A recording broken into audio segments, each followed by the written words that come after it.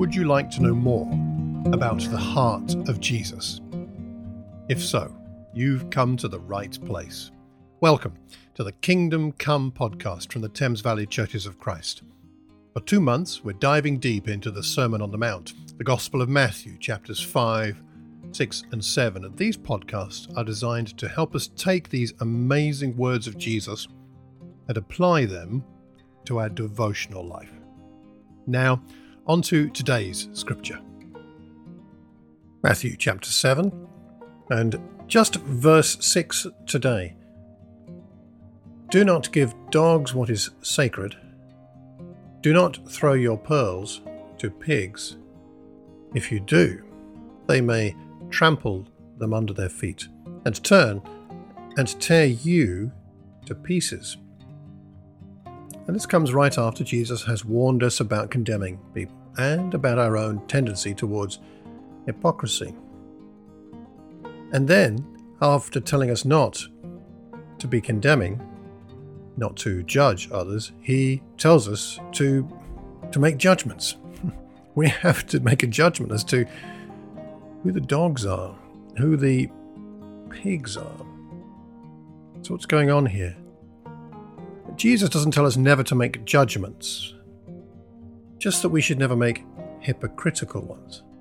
Later on in Matthew 7, he tells us to watch out for false prophets. We need to identify them. We need to come to a judgment as to who they are. That's chapter 7, verse 15. Now, we must not give what is holy to the unholy. It's unthinkable. Pearls are beautiful. What is meant to be admired forever is instead lost if we give it to the wrong people. And they may tear us to pieces.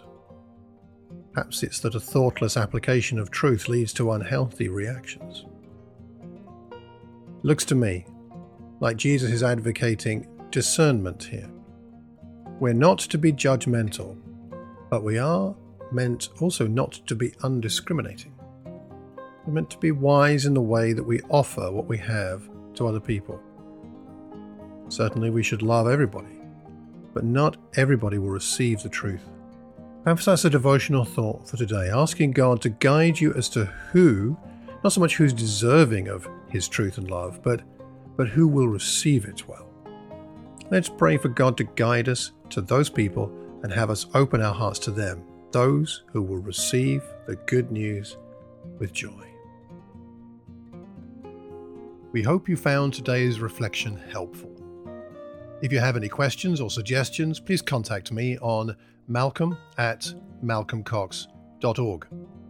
Until the next time, let's pray. As Jesus taught us, Our Father in heaven, hallowed be your name. Your kingdom come.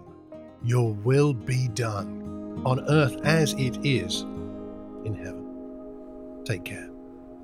God bless.